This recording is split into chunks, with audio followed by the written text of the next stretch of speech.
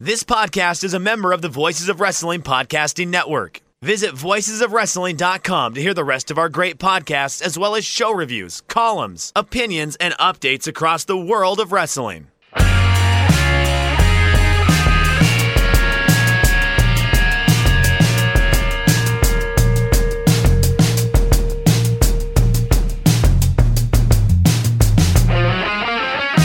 It's Shake Them Ropes. My name is Chris Novembrino.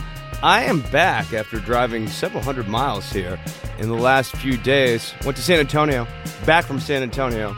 Did not sleep well because I don't sleep well on the road. Jeff, do you sleep well when you're on the road? You know, it's weird. I haven't been on the road in so long, but I tend to, just because I tend to wear myself out. Like, the last times I was on the road was when I was working the 3:30 to noon shift, so I was always lacking sleep, so I would always sleep well wherever I was. Like, I am a deep sleeper, so yes, I have no problem sleeping. It's waking up that's the problem for me. My mistake was not bringing my melatonin with me, because I don't like taking NyQuil or anything harder than the melatonin, but especially when I'm sleeping in a bed that is not my own bed, and I didn't have cats and everything, just my rhythm of going to bed was punctuated by this new bed, absence of cats, weird room, weird hotel smells. So if I'm a little bit loopy, I'm a little bit loopy. But I know that watch feeling, but I do know that loopy feeling of traveling. It's usually when I fly versus when I drive, because when I drive, I take, pretty good breaks. But now, 4 shots of Rumplemints, snore like a racehorse, and then, wake up. I'm good. The other thing that I am noticing is happening to me is when I'm riding in the back seat of cars now, I can't read my cell phone, because if I do that for too long, I start getting dizzy. So I am now being more mindful of, okay, you're riding in the back seat, just close your eyes and enjoy the ride, and it's fine. I kind of go into a little bit of a trance thing, but I'm getting just a bit of motion sickness now when I'm riding around as I'm getting older, and that's not fun. Motion sickness apparently kind of sucks. Yes, it does. I can't read when I'm, in a car. I just can't. Yeah, it looks like the days of Chris reading while in the car. It was kind of fun to do a little bit of extra twittering, especially more than I have been recently. But it looks like the days of me actually reading stuff in the car, those days are over. Those days are over now. But I did enjoy WWE, NXT, NXT UK, and 205 Live this week. How about yourself? More or less. It wasn't as... See, it's weird. It's kind of a come down from last week. Yeah, well, last week was nearly 10 out of 10 for what I can expect out of weekly episodic television, especially in this era. But this was still, at least for me, generally on track. Before we get to that, I want to do a couple cleanup points. I am excited as hell because I have to watch Stomping Grounds, because on Hidden Gems they uploaded almost 4.5 hours of material from the 1986 Crockett Cup, and I am so down with this. Apparently they've also found an unedited version on this same show of a Sheepherders Fantastics match that Uncle Dave gave 5 stars. I hear it's a hootenanny, so I am far looking forward to that. Love the Crockett Cup, always loved it. 86 is weird. I believe 86 is the year that Rick Martel and Dino Bravo were supposed to be a team, but they no-showed because the WWF decided to screw with Crockett, so they signed them right before the show. But Chris, I'm going to give you the first match on the show, because they skipped the first 5 matches of the daytime session, but they open with the Fantastics versus the Fabulous Ones. I'm in. I'm so in. Oh yeah. I cannot wait. Yeah. But I did want to go over something that happened on SmackDown. Oh, wait. Before you go into this, is there any update on Bobby Eaton? Is he doing okay? Heart attack, but he is recovering, I believe, is what it was said. I'm going to... Good, man. My thoughts are out with Bobby Eaton here tonight, because beautiful Bobby rules. He is one of the best, most natural wrestlers, and as I get older, the more Bobby Eaton matches I watch, the more appreciation I have for just how smooth that guy is. No, he's smooth. great. Who is it? One of the guys who does a lot of the short videos. I think it might have been Monsoon Classic, but somebody was retweeting all the Bobby Eaton becoming one of the Blue Bloods vignettes and how that happened. Oh, those are amazing. The Sir Earl or Lord Earl or Robert of Eaton. Yeah, no. The Midnight Express matches are all great, but if you really want to see a really good Bobby Eaton solo match, go watch that clash where he and Ric Flair are at top of the card. It's you almost think Bobby Eaton's going to be the world champ. It's fantastic. I also enjoy later on in his WCW days when he is actually having early prelim matches against some of the incoming cruiserweight like stars. Nitro era. It's really, really fun. Eaton? Yeah, Okay. It's really fun to see Bobby Eaton working with all of those people as well, and it just lets you appreciate even more what range this guy has and all the different match forms that he could work rather effortlessly. Yeah, and I mean, the dude worked from the time he was 18 to the time he was almost 40. So, I mean, he was fantastic everywhere. I love that guy. I hope he pulls through this. His wife says he's going to pull through, but it's always touch and go the short time right after a heart attack, because you never know if it's going to be a multiple type thing. So if you're the type of person who says prayers, keep Bobby Eaton in your prayers. Where would you like to begin this week? Oh, wait, you had a cleanup thing. I got we had a cleanup pushback. thing. On a point I made on Tuesday's show about this Alexa Bliss Bayley promo on SmackDown.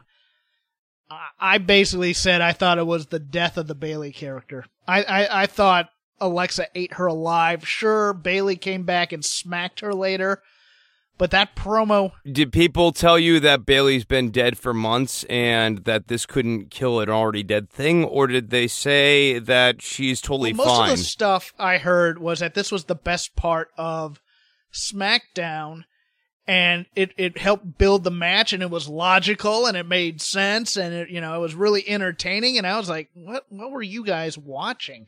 Not that it wasn't entertaining. Really entertaining. But I wouldn't say it was illogical, but it was certainly not compositional revelation. Put the point I put out there, and let me see if you agree or disagree. And I'm happy for you to disagree on it. I'm just hearing the feedback. Well, I appreciate that. Just hearing the feedback made me go, "Am I dead wrong on this, or am I just slightly wrong on this?" I said that the promo, from a theoretical standpoint, was bad, because Alexa Bliss wasn't tearing down this new, confident Bayley character as a fraud. She was tearing down the person behind the Bayley character as a fraud. And it's a little bit too breaking the fourth wall for me to be an effective wrestling promo when she's talking about, you were mean to me in NXT all that time, and everybody thought I sucked, and nobody thought it's hard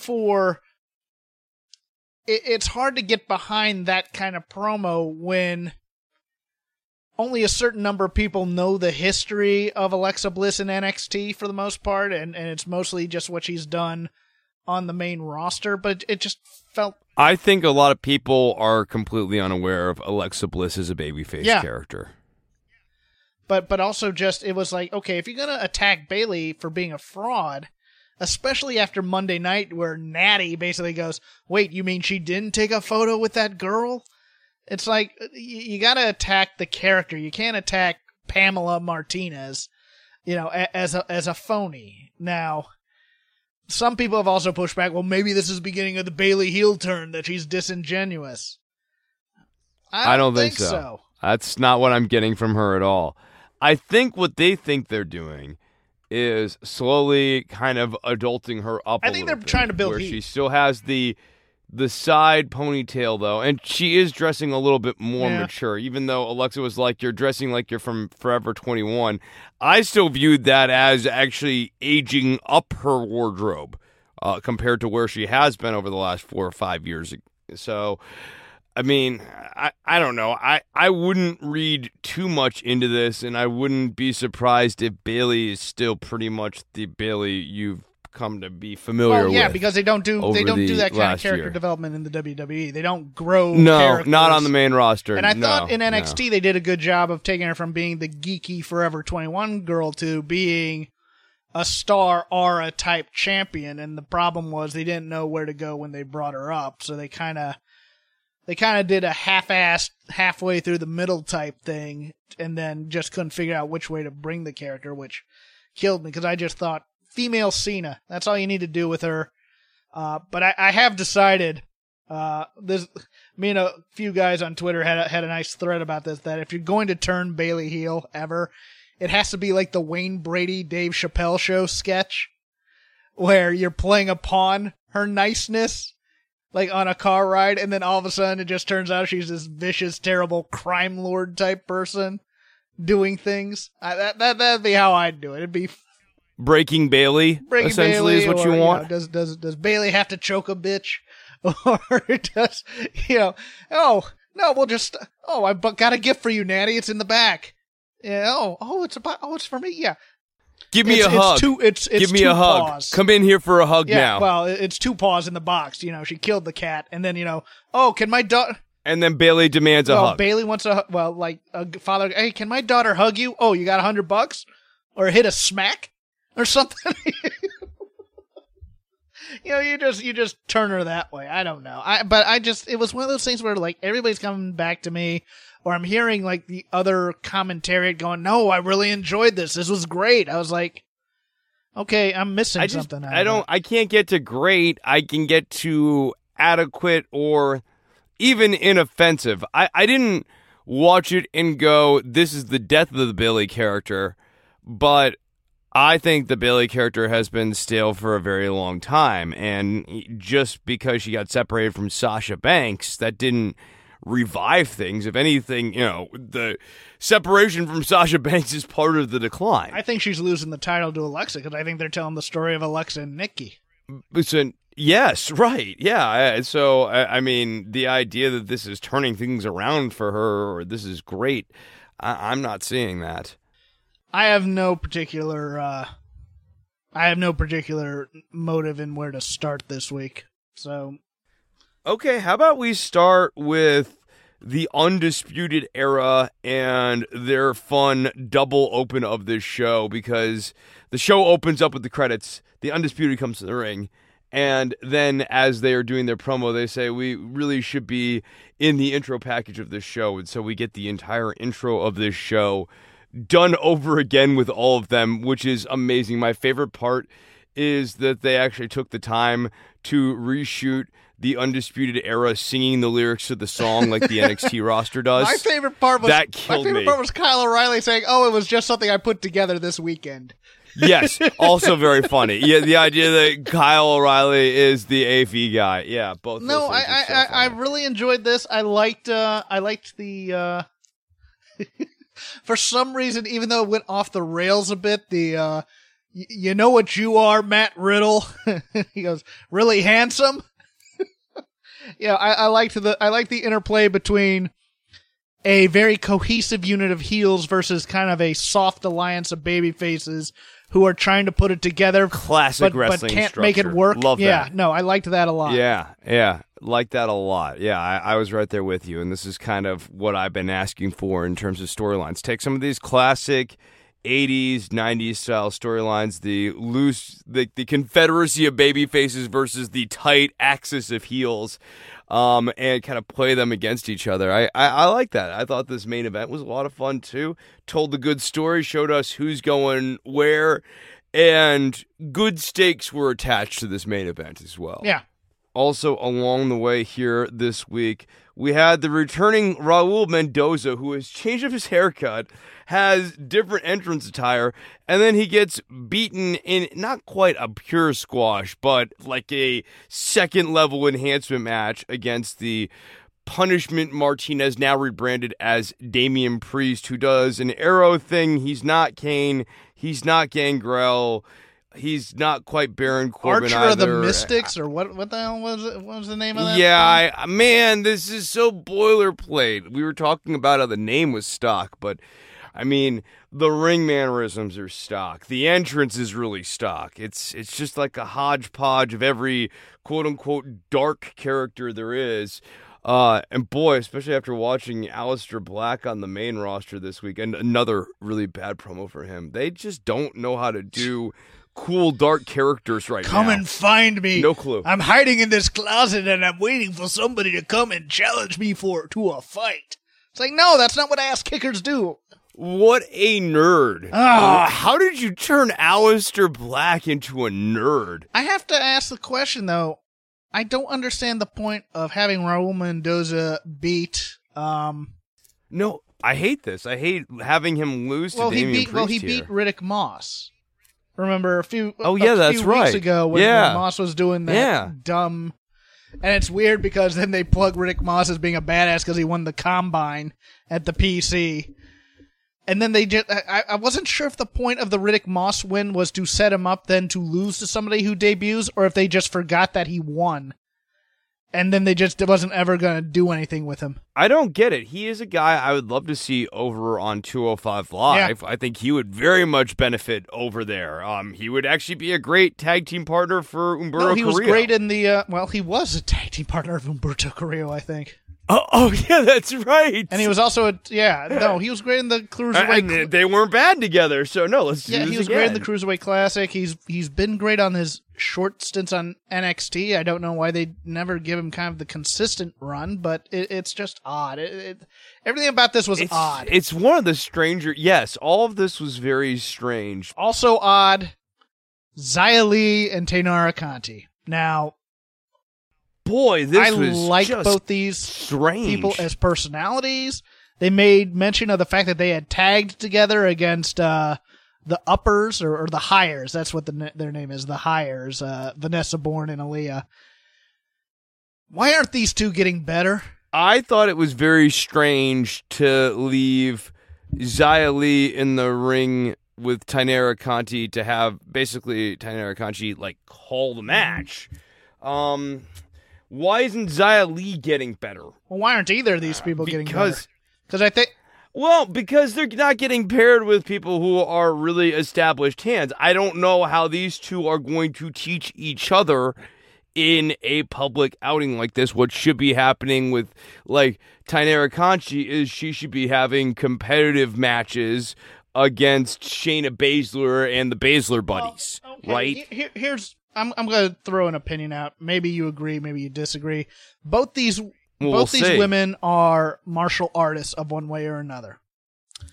Yes. They are being trained to do choreographed dancing instead of a fight-type feel match, which would suit their strengths a lot better. I definitely agree with that. There's a lot of timing-based stuff. Stop doing the timing stuff. Just have them beat each other. I heard them chattering a little bit in the ring, and I mean, obviously, that's the other thing, is if you're going to make this all timing-based, you also have this, language barrier thing going on here, where the neutral language is neither competitors' natural language. So, I mean, they always say if you speak wrestling, it's kind of a universal language, and that's true to a certain point, but there's also times where language barriers can make it tricky to get the blocking and that sort of thing right. And with someone like Xia Li, she can't just fall back on her wrestling instincts because she doesn't have those yet.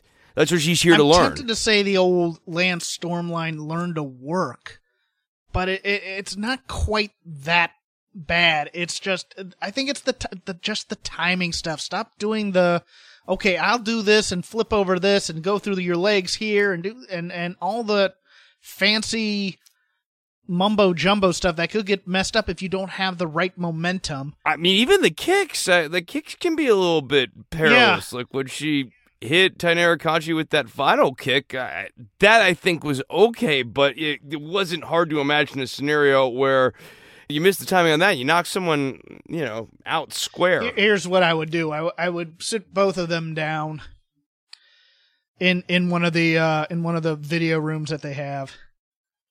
I'd have them watch something from, say, Ole Anderson in 1984. And I'd say go work that kind of match and see what you can do with that, as opposed to running these drills where they're doing, you know, somersaults and backflips and things like that. I'd go backward to go forward with them, because whatever this style is, this modern indie style that they're trying to work, isn't working for either of them, in my opinion. And I like them both. They both have had really good match. No, presence. I really like Tainara Kanchi. I think that she's really interesting as a talent, and I think Xia Li's got something. She has a natural cockiness, and she had that in the first Mae Young Classic too. When even in the introductions, she's like, everybody looks at her and go, "Oh, look at her, she's tiny and cute and blonde," but she has a certain edge to her where it's like, "No, I'm the baddest girl here." You know, type of thing. Right. Shouldn't she be paired with someone like Mia Yim? Like, to me, that's sort of the point of someone like Mia Yim, who I guess, you know, they're kind of on a little bit of a mini push. But I would like to see Tainara Kanchi working with Mia Yim and kind of getting a better foothold on things, and Yim can kind of teach her on that front. She was a member of the Undisputed Era for a week. Let's not forget. That is true. Yeah, a former member of the Undisputed Era. I loved the Mia Yim video. I thought this was great. I thought it was weird to bring up all of the 1992 stuff. You mean the LA riots? There was... It's a little far-flung because she's not exactly close. It is a little far-flung, and it was done as just a one-sentence throwaway line. And if you're someone who's sort of a student of modern history, you would easily say this is not just a one-sentence throwaway line sort of thing that you would just kind of like float out there. You would need a little bit more clarification. That line about how the blacks and the Koreans were fighting with each other, were at odds with one another, that can't just work as a standalone. Yeah, it's wanting to gloss over a deep issue without getting into the... problematic aspects of getting into a deep issue. Then just don't bring it up, is what I'm saying. I agree. Yeah. I'm not saying it's not part of your past or anything like that, or anything to that effect. But if you can't say more than one sentence on it, you can't say enough on it to really do it justice, is my opinion. Well, this is the odd thing about dealing with Mia Yim in many ways, is that the other storyline that was big when people were bringing her up, like during that first run of the Mae Young Classic, was sexual assault survivor, and you're just like, well, that's not one we want to delve into either on a TV show, also. But so she has this past that they really want to use as part of her character, but they don't want to go into the dirty details of this past. It's tough because WWE is a family-friendly product, and obviously the world is not always family-friendly. And sometimes the things that make us really interesting and don't necessarily make us a bad person, but make us a really strong person, are not necessarily always family-friendly themes either. Yeah. So, we did also get announced the NXT Breakout Tournament, which also, I guess, comes with some name announcements as well. Dexter Lumis versus Bronson Reed. Bronson Reed is Jonah Rock. And Dexter Lumis is Sam Shaw. Yeah. Yes, he has his art book. Will he be bringing his art book to this tournament? I don't know. Maybe he'll bring that red suit he was wearing for that NWA title match. That thing was kind of cool. My favorite thing about these introductions was on the... I want to say on the Chirons. It's like formerly. Everybody was formerly. Yes. I was just like, my God. Yes. It's a mandate. And anybody who was named Junior got a new name, because Vince McMahon hates being called Junior, so nobody on his thing can be called Junior. We had Jordan Miles. He is formerly known as ACH. And Jordan Miles is not necessarily... Yeah. It's very generic. Cameron Grimes is Trevor Lee. And we will be seeing Isaiah, quote, Swerve. Scott, it's so weird to give him a fake nickname. Well, he was going by Swerve Strickland for a while. Okay. All right. That makes a little bit more sense. Yeah. But still... Like, I mean, I know him as Killshot from doing all of the Lucha Underground reviews. Okay, well, let's dispense with the introduction stuff here because, like, everybody kind of knows who everybody is in this tournament. If you've been paying attention to the show, we went over these names before. How do you feel about this mass introduction of 8 new characters where you're going to be beaten at least, well, you're going to have to beat 7 of them? Right, yeah, 7 must lose in order for 1 to win. I think that speaks to a certain problem with all of these, all various levels of profile signings. Ideally, if you're ACH, you're coming out of this winning. You don't want to get lost in the fray here. Oh, I don't see ACH being the one to win this thing. No? Who do you think's going to win? At all. Trevor Lee? I think it's either going to be Trevor Lee or Strickland. Those are the 2 guys that have the most star appeal. ACH is there to be solid. He's there to be... he's there. He's not there to be a star. I don't think. I love ACH, but I think he's a veteran hand by this point. Yeah, I could see Isaiah Swerve Scott of all of these names is, I guess, the biggest star name. Yeah. I mean, it feels more star-ish than Cameron Grimes. I would be worried if I got stuck with the name Cameron Grimes. That is such a... It's a bad name. A lot of these names are nothing names. It's better than getting named Paul Scum, but it's not that much better. Well, but at least you have, with Strickland, you have Swerve. You have the nickname, Right, yeah. It's like and people, in boxing parlance. Swerve, yeah. In boxing parlance, if you just said Mike Tyson, and you didn't know who Mike Tyson was, it's like, all right, but Iron Mike? Yeah, that's cool. Ray Boom Boom Mancini. A good nickname will make you memorable as opposed to what they do is they always make their nicknames the marketing slogan, the big dog. But they don't call Dexter him... Loomis, not a great name. Bronson Reed, not a great name. Would not be happy if I got stuck with one of those names. How is that better than Jonah Rock? Well, we can't say Rock because people might get confused with Dwayne Johnson. Nobody's confusing Jonah Rock with Dwayne Johnson. Nobody. Oh, I don't know. You never know. But they never call him Big Dog Reigns. They call him Roman Reigns, the Big Dog. So it's like give these guys nicknames, give them something colorful, give them something. It's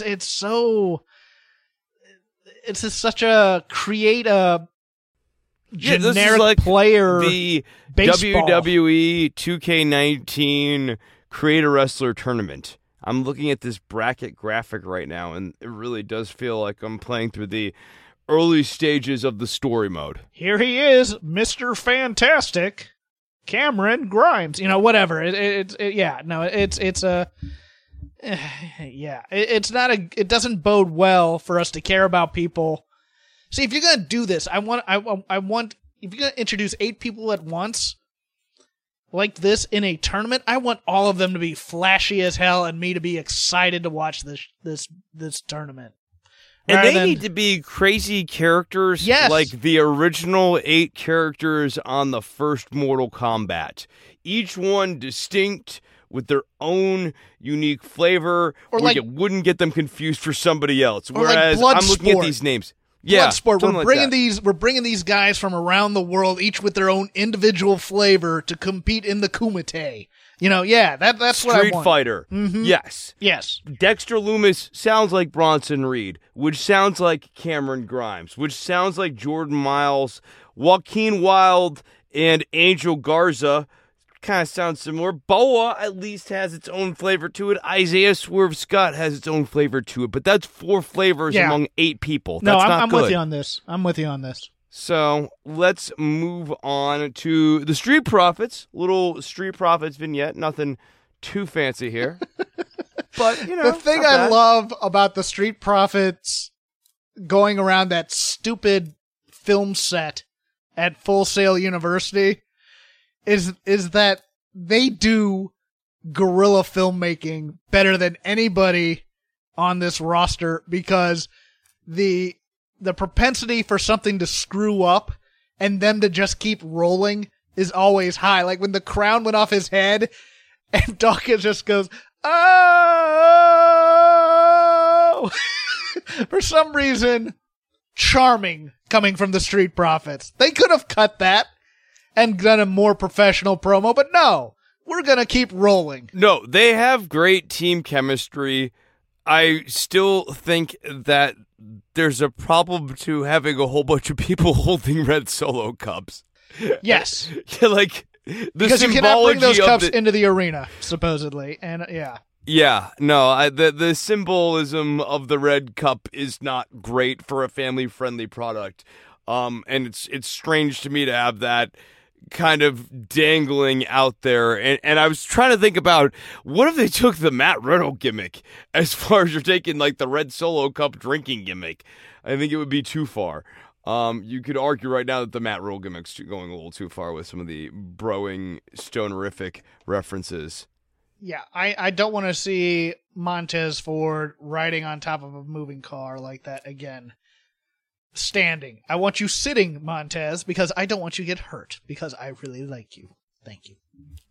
And then we get to our main event, which was old school, classic 3-on-3. You have the United Heel faction who are riding high right now in their NXT versus this loose confederacy of baby faces who are mainly dealing with tensions from the Velveteen Dream, who is hot dogging through all of this. I thought that the basic blocking of this match, like the plot, who is doing what, who is functioning in what role, this is all great. This is really satisfying for me. I think this is very consistent with the Velveteen Dream character that we've gotten used to here, where he just simply lacks a certain level of grace. Tyler Breeze continues to be the veteran who, you know, is still happy to call himself gorgeous, but now has a little bit more veteran savvy and is not trying to step on everyone's coattails. And he gets along well enough with Riddle, but Riddle also has his own agenda here. I thought this is a good match, too. I like the story. I like the match. Enjoyed the match quite a bit. Do you prefer double entendre Velveteen Dream or non-double entendre Velveteen Dream? I prefer non-double entendre Velveteen Dream. I don't care for all the phallic-y stuff, or all the sexy-wexy stuff. I think he can just be super full of himself. I prefer luxurious, I live the most gorgeous, most fabulous North American championship lifestyle ever, Velveteen Dream. You prefer him bringing out a couch with hot women on it. Yes. Versus... and he doesn't even need the hot women. I just want him on the couch. I want the Butler Jeeves bringing him champagne. Not champagne, I guess, because, family friendly. But you know what I mean? That's what I want. I want the grapes and stuff. I kind of want him to be... Yes, coming in on the helicopters, a little more Ric Flair. You want more opulent Velveteen Dream versus more sexually eccentric less Prince, Velveteen Dream. More opulence. Yes, him flirting with those lines. We're family friendly, right? I kind of dug it. To be honest with you. I like it. Here's where I think it's interesting, though. I like how it does make the heel unit uncomfortable, but then it's like, okay, but then you're also doing that to make the heel unit uncomfortable, and so what message are we sending with that? So I don't know. I go back and forth on it. I want opulence, I think, is where I'm at. Purple, royal, regal. Give me grapes. Give me just the most fabulous of fabulous lifestyles. This is what I want. Or this is what I want from Velveteen Dream. Not me. I'm a humble man of modest means. But yes, fun match. Let us move on to 205 Live here. So, we have Drake Maverick, who is now the 24/7 champion and off getting married. And that is going to continue to build into our Drake Maverick is doing a bad job managing thing. I got to tell you, I'm not crazy about where this final destination is in this storyline, but in terms of getting all of the different threads to weave together to make the story, it's one of the stronger outings WWE has had for any level of story in a minute here. Did he lose? I think he may have lost the 24/7 title at his wedding. Oh, did he? Yeah. And I'm guessing we're going to get a vignette or two of that. I think he may have lost it to Matt Hardy. Oh, okay. That's funny. At the wedding. I like it as a continuity point. I'm not sure I want Mike Kanellis being the arbiter of reason in doing it. But I don't mind. You're so obsessed with power on these other shows, you're neglecting this kind of story if it goes somewhere. I'm cool with it. Then we had a tag team match wherein the Singh brothers faced off against the Lucha House Party. This was good. I'm glad that we finally got away from the rather kind of ho-hum Singh brothers squash matches. What do you think about them being the Lucha House Party, though? I feel like I've seen this match 30 times already for some reason. I don't know why. I know, and I think we've only seen it twice. I think this is the second time we've come back around to this. I think the piñatas are stupid. If this is a way they write them off finally, good. Because I think it's racially insensitive for the Lucha team to be taking down piñatas for a match. I do. I'm sorry. I'm that guy. I mean, I'm not the most culturally... Well, not culturally, but I'm not the most politically sensitive person in the world. I understand you do certain things at certain times. I just think I just think the piñata part is lazy. So get rid of those. Make these guys, and especially because 205 Live is not supposed to be a sports entertaining show. It was supposed to be more of a sports type of thing. So I'm cool if this is a write-off finally for this gimmick. Here's what I want out of this match, or this partnership. If we're going to continue this feud, I want escalation in it, leading up to a stipulation. That's all I want. And when I say that, I don't mean, week after week of banana peel finishes until they do a weird stipulation. I mean, I want this feud to build. I want both sides to start getting angrier at one another. I want a wrestling build for it, as opposed to 50-50, we're going to do a bunch of high spots, and eventually somebody's going to win. Yeah, I feel like next week we're going to break the Bosker. That is going to be the comeuppance for breaking the piñata, is that the Bosker is going to get shattered. And I think that's okay. I mean... That's okay. And can I just say real quickly that Nigel did a great job bringing up the Bosker's Mach 2. That little bit of improv was so funny. Sometimes they'll just have another ceremony if there's that many good pictures. Yeah, if you're doing a really good job, you get a second one. Nigel has been killing it lately. That was pretty good. It's like, no, they'll just have another award ceremony if there's a lot of good pictures that year. And Aiden English, I gotta say, this week, really good. I think he's really found his niche on both 205, and he did a very good job filling in on NXT UK, I thought. Yeah, I thought he was really good on NXT UK. Yeah. He was a nice change of pace. I think Aiden English is a real positive acquisition for the NXT 205 universe. I wish I could say the same thing about Beth Phoenix.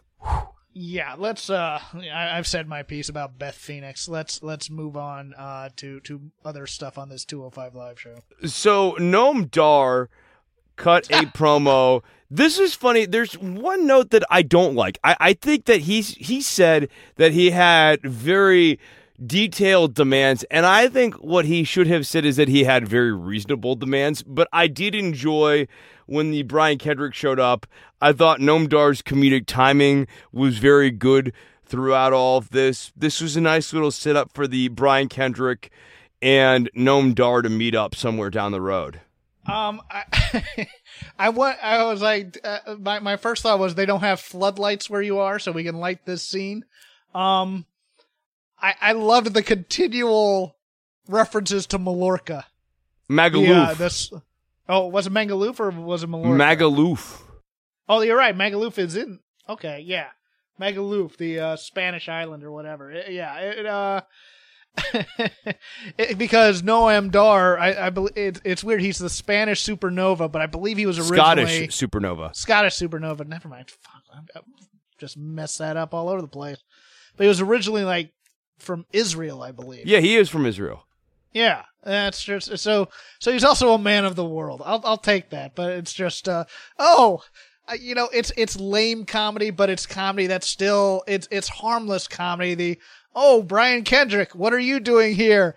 while I'm at this remote island and drinking he's so tropical good. drinks. Yes, he's so good as this little S-Bird character that I am fine with all of this. If other people were doing this, it would be cheesy, but this is kind of what I expect out of Nomdar. He's a little bit of a weasel. He's a sneaky guy. That's what he does.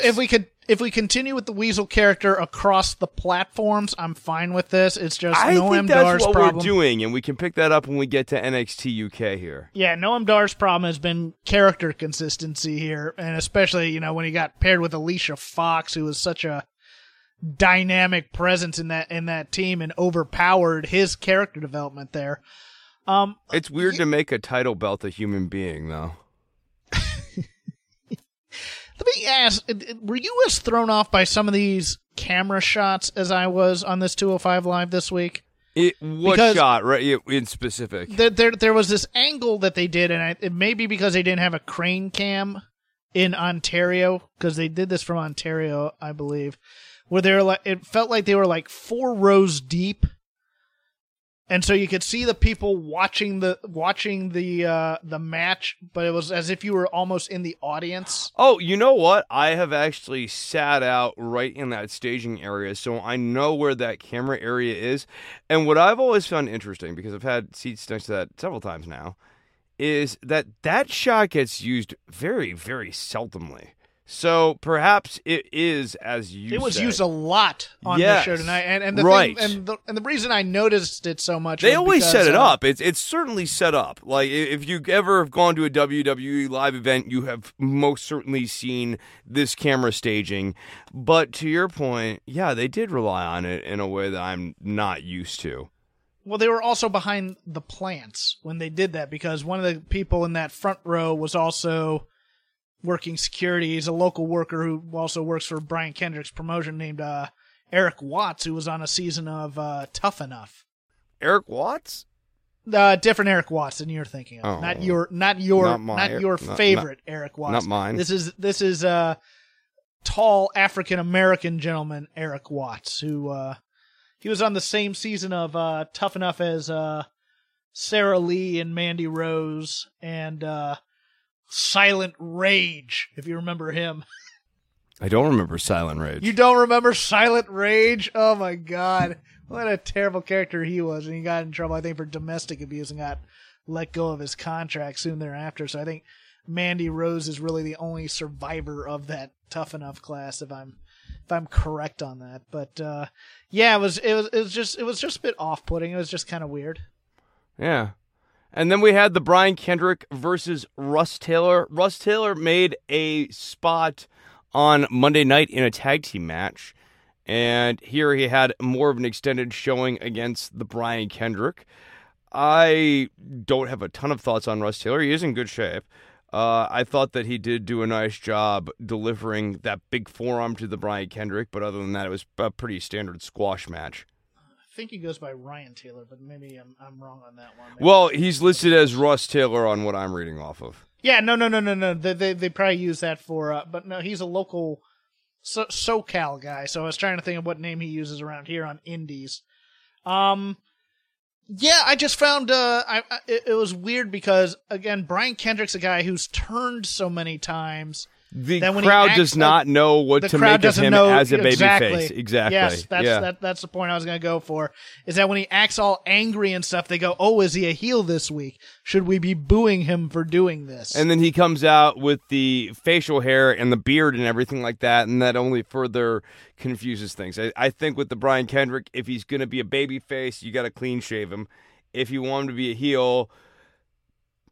If you want him to be a heel, then leave the facial hair on and just go in that direction. But it seems like they like him as a babyface, so then lean into that kind of overtly is what I would say. I think so, too. And I think on commentary, you got to put over that he's a babyface instead of questioning, do you think he's jealous of Akira Tozawa?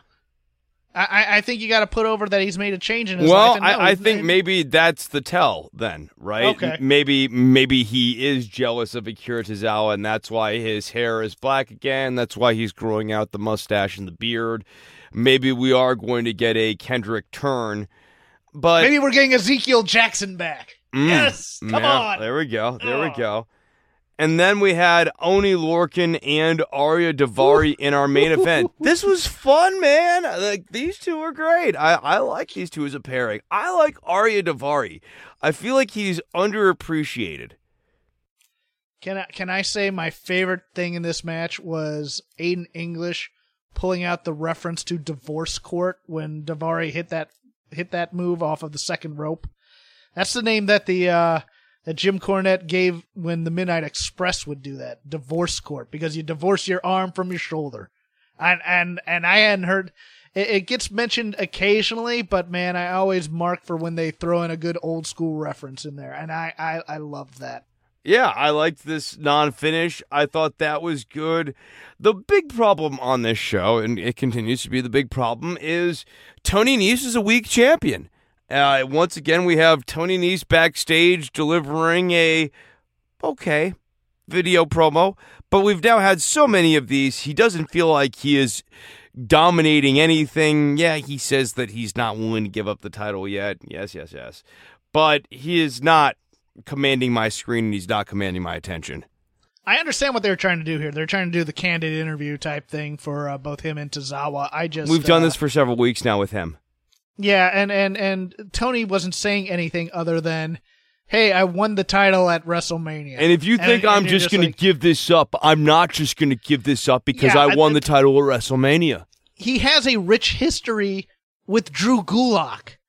I'd much rather hear him off script, and I think that's mostly the problem. That's the big problem, is he really needs to tap back into the Drew Gulak history, the idea of getting beat up by Drew Gulak made him do some of the important soul-searching that made him the champion he is today, and if he thinks that he's getting the same Tony Nese he got the last time he stepped into the ring with Tony Nese, he doesn't, because now I have the heart of the champion, blah, blah, blah, blah, blah. Like, there's a much more compelling promo for him to be delivering, rather than, I'm not ready to lose the title yet, which sounds kind of pathetic. Like, please don't break up with me.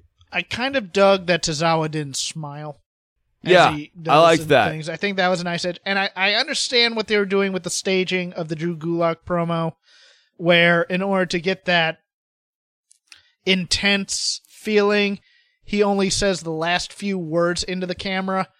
But I was so over the top, and his look is just weird. I don't mind either of that. I don't mind the look, and I didn't mind the content of this promo. You didn't think it was a little bombastic? This was the he's sort supposed of to be misanthropic thing that you were worried about. No, he's trying to be poetic. And I had to expurgate the entirety of the old Drew Gulak.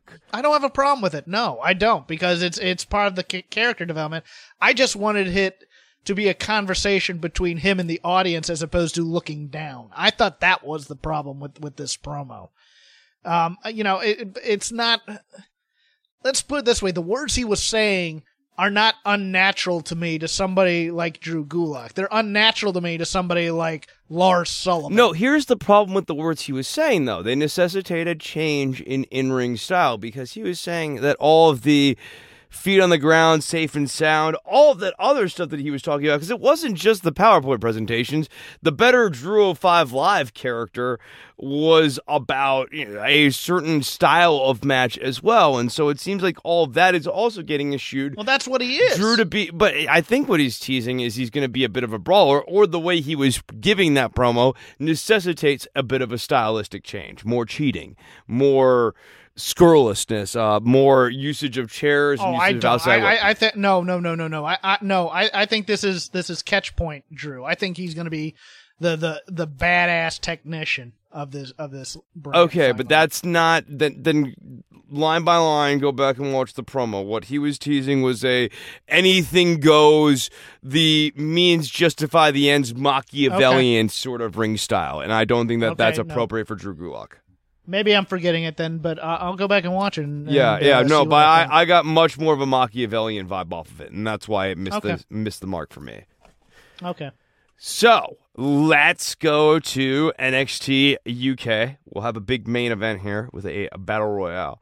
But first and foremost, we have to talk about Cassius Ohno versus Kenny Williams. First, Cassius Ohno comes out with a tribute to Andy Kaufman, which reminds me, Jeff, that if you, the listener, have not signed up for our Patreon, you can hear Jeff and myself talk about Andy Kaufman for nearly 2 hours. Go to patreon.com/shakethemropes. It's patreon.com/shakethemropes. And sign up today. Get the Andy Kaufman episode. Well, we just dropped an episode also about 20 years after Beyond the Mat. And, also true. That was a fun talk. Yeah, no, I saw this shirt and I looked at it as a tribute to not only Ole Anderson, who always had these shirts on there, but man, I'm like, the yellow dude, scheme. The yellow scheme's Andy Kaufman. Iron-on letters. That's so 1980s mall kid. I am for this. I am for more old school references in wrestling. I popped hard for this shirt, Chris. I want this shirt sold much of the same raggedy way that this shirt was made. I want them ironing letters at venues. Because I adored this shirt. I did. I thought this match was fine. This kind of went the way I thought it was going to go. Although I will say I thought Noam Dar was going to be involved in this match, but that's also because initially I thought, like last week when we were talking about this, Noam Dar was going to ally up with Cassius Ohno as a new heel alliance. What I think is happening now, if we can kind of jump ahead to the backstage promo with Noam Dar and Kenny Williams, is I think Kenny is ultimately going to turn heel. I think Noam is going to. Yeah, I think Noam's going to be the devil in his ear. Yeah, I could see that. These shows at the Download Festival are always a little weird. The regular NXT used to do this all the time back when the Bayley years they were still there. Now they've kind of ported it over to NXT UK. It's a hard rock festival, but with pro wrestling, and it's just like, okay, kind of cool, but I would think. I would think for the Download Festival that the wrestling would want a little bit more of an edge than the corporatized WWE product, but it is what it is. The crowd seemed to enjoy everything. We have to go into the tragedy, the national tragedy. Flag should be flown at half-mast. I did not like this. This for the Hunt losing to Gallus. This was. The only good thing about this is it appears that the Hunt might have a new ally in Dave Mastiff, and I'm pretty on board with that. But the Hunt losing to Gallus, and losing to Gallus in this way, very, very disheartening. I would have much rather had a brawl where they a non-finish. And then out comes Joe Coffey, and then out comes Dave Mastiff. I don't actually see merit in either team winning or losing decisively in this chapter of the story. So I was a bit surprised because to we see like the Hunt. Look, they don't look. I think that's part of it, but like they're still the undersized baby faces, and they're supposed to be wild men. We've really just established them. If you're gonna beat them eventually, you're gonna beat them, and I think you and I are both at peace with the idea that these guys are never going to dethrone grizzled young veterans and become the next champions for the next 6 months or 8 months or whatever. You take that back. You take that back. Look, I believe. I'm sorry. I'm sorry. I believe. I believe, and I'm sorry, and I'm sorry, and I still believe. But I think we've made some peace with that. But at the same time, I can still kind of look at this and go, like, what's the point of Gallus beating them, except for the fact that I think that there's a chance that maybe Dave Mastiff and the Hunt end up beating Gallus here, and this ends up being kind of a 50-50 feud. I'll take that. If Dave Mastiff's offense is just throwing Mike Hitchman into members of Gallus, that would make me a happy man. Just picking up pick up Mike Hitchman, rolling him up into a ball, and just throwing him like a dodgeball at Joe Coffey's head. That's my dream. The one thing I like is that we are slowly making little alliances of threes. And I think that gives the NXT UK vibe something kind of distinct. It's not like there's like one super dominant faction. You got Gallus and you've got the Hunt plus Mastiff, the primate, the wild boar, and the Mastiff. You have the grizzled young veterans, and you can always just throw someone in, I suppose, if you need to just put a warm body in there to get pinned. Joseph Connors is always available. No one's lighting up his phone book. Mustache Mountain. Everybody should pin Joseph Connors. That's what I'm saying. Yeah. He's highly available to be pinned. And then you also have Imperium, of course. Let's go back to the Imperium promo real quickly. I thought this overstayed its welcome. I don't think everybody needs to talk in this faction. I stand by the idea that Marcel Barthel should basically be doing all of the talking. Walter, cutting the promo at the end, way too long. Everything about this was it was not long as in getting good heat. It was long as in overstayed its welcome. Walter needs to stand back and just be quiet and sneer. Alexander Look satisfied as Barthel is cutting the promo, and if he says something that or Barthel says something that Walter doesn't like, give him just this look of death. Barthel gives this look of "I am sorry" and corrects himself. Yes, Wolf just needs to look like he's jonesing for a fix, and he's like partially hinged, not unhinged, not fully hinged, partially hinged, just a little fidgety, just enough. Barthel, the calm, cool, intelligent one. And maybe Barthel Eichner? as either his hype or Eichner as his hype man, or as a guy who wants to talk, but they don't ever want to. I don't want to do the Destruction Crew. I'll handle this one, but I'm fine with Eichner not talking. I am. Yeah, I think Eichner Barthel as voice. Talk. Yeah, I don't want the. They do this with the Undisputed Era a bit too much. The what I like to call the Tomax and Zaymot promos, where everybody's finishing each other's sentences and things of that nature. I don't need that. I don't need everybody to have a turn. I know who everybody is, but I want everybody to have their own unique personality on this team. And it's a great team. It's a great faction. It's one of my favorites. But let's just not just Walter, if he's speaking in complete sentences, I don't want that. I just want a couple of words, and those words have meaning. Yeah, he really should just be announcing the name of the next person he wants to face. Just Pete Dunne. And then hands Peter. back. Yeah, Peter. Come out here, Peter. And then he hands back the microphone to Marcel Barthel. Something to that effect. No, I think Walter needs to be doing a little bit more outsourcing here. This doesn't need to be 4 equals. And this was very close to 4 equals. This very much needs to be, there's a spokesman, and then there's the general. And the general does not need to be an equal. And I don't like the choreographed feel of the promo where all 4 have kind of like the same number of lines. Yeah, no, I know that I didn't like that. Yeah. No, I didn't like that, and no, that had issues. But then we get to our main event, a kind of short but sweet battle royal with Kaylee Ray versus Xia Brookside, Ginny Jazzy Gabbert, Isla Dawn, Candy Floss, Piper Niven, Killer Kelly, Nina Samuels, Rhea Ripley, Rio, and Kanji. The one thing that I was looking for throughout this match, and was notable that they were kept separate, was Rhea Ripley and Jazzy Gabbert. I was going to see if they were going to touch. They did not touch at all, and they were kind of kept strategically separated through the entirety of this match. Rhea Ripley is getting better in terms of her presence by the day. I mean, she already had some presence, but she's really getting solid. I liked the stories told in this. I like, Xia Brookside should be the one to eliminate Jazzy, and then, of course, Ginny has no friends, so she gets her butt kicked after that. I'm just done with the person is knocked out of the ring and waits out there until the last person's thrown out and then steals the win. I want a moratorium of 5 years of that story because I'm done with it. I'm done with it. Everybody in a battle royal should stop if somebody's on the outside, go out, drag that person in because it's unfair that they're hanging outside the ring, and then start beating on each other again because I'm just it defies all logic for me. I don't mind Kaylee Ray winning. I think Xia Brookside and here's the only thing I can say about this particular finish. It fits in with the grander theme of the story that they have been telling, which is that they all forget about Kaylee Ray. And that's the only defense I can have of this finish because I'm with you, Jeff. I've seen this.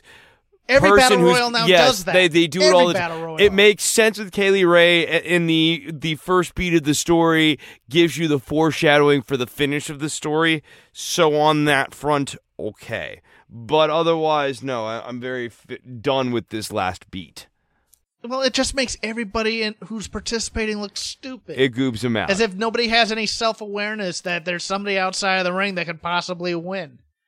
It drives me insane. No, the part where it looks really bad is for the person, in this case, Xia Brookside, who's standing in the ring waiting for the bell to ring, and then she even has like the look of realization of, oh, the bell's not ringing. But Kaylee Ray's still several seconds before she's going to hit Xia Brookside, so Xia has to like look confused, like, oh, what does the bell not ringing mean? Huh? Why would someone not ring the bell? What could that possibly mean? Why? Oh no! I don't know where you go from there, Jeff. but I'm liking this Xia Brookside jazzy story. Yes, and there's a nice long-form story being told with Xia Brookside that is good.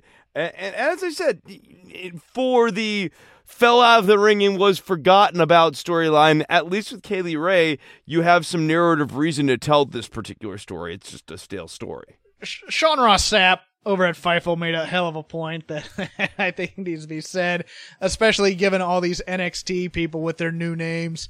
It's like there was a time in this company where we couldn't have two people named Shane because you had Shane McMahon and you couldn't have Shane Helms, so they called him Gregory Helms. We now have two Xias in the WWE. Xia Li and Xia Brookside. Yeah, right. I mean, my issue remains that, like, all of these people are now names from that game fighting baseball, like Sleeve McDykel and Onsen Sweeney and Daryl Archideld, Anatoly Schmorin, Dwigged Rordigel. It's probably one. All right, that's enough. That's enough. I can't. Are you sure you don't want more? You don't want? I mean, I can give you Bobson Dugnett again. You want some Bobson Dugnett? Are you watching Stomping Grounds or are you skipping it? I might watch Stomping Grounds. We have like 4.5 hours of the Crockett Cup to watch, though. Cup. Yeah, well, I could always watch that instead. So that always be good. I mean, then I'll probably do that. I think I'm gonna wait. I'm gonna wait watching it live. I really am. I got a wedding Saturday, and then I'm just gonna want to enjoy myself on Sunday. So I'm gonna watch the wrestling from my childhood. The Crockett Cup. It's under the Hidden Gems under year 1986. If you want to join the Patreon, patreon.com/ShakeThemRopes for as little as $1, you can get all of our premium shows. We did in-depth look at Hakushi and Muto. We did the Andy Kaufman, I almost say Andy Kindler, Andy Kaufman, Jim Carrey episode. We just did dropped on Tuesday, I believe, the 20 years later, Beyond the Mat. That was a fun discussion of how our opinions have changed of that documentary. Boy, that really was. That was a really fun retrospective. I've done some look-backsies since I've been doing wrestling podcasting, but I gotta say, that was one of the most enjoyable, top 5, easily. Like, that was much fresher of a text than I thought it was going to be. You can follow me at CrapGame13. You can follow Chris at Chris Novembrino. If you just want to follow the show, you can follow that at Shake Them Ropes. Chris also has other podcast projects, which he will plug post-haste. Don't Worry.tv, Don't Worry About the Government on iTunes and Stitcher, and also the All in the Family podcast. New episodes coming out for both of those here in the next couple of days. So go, subscribe, iTunes and Stitcher. Jeff, say something. Brock is the champion after Stomping Grounds.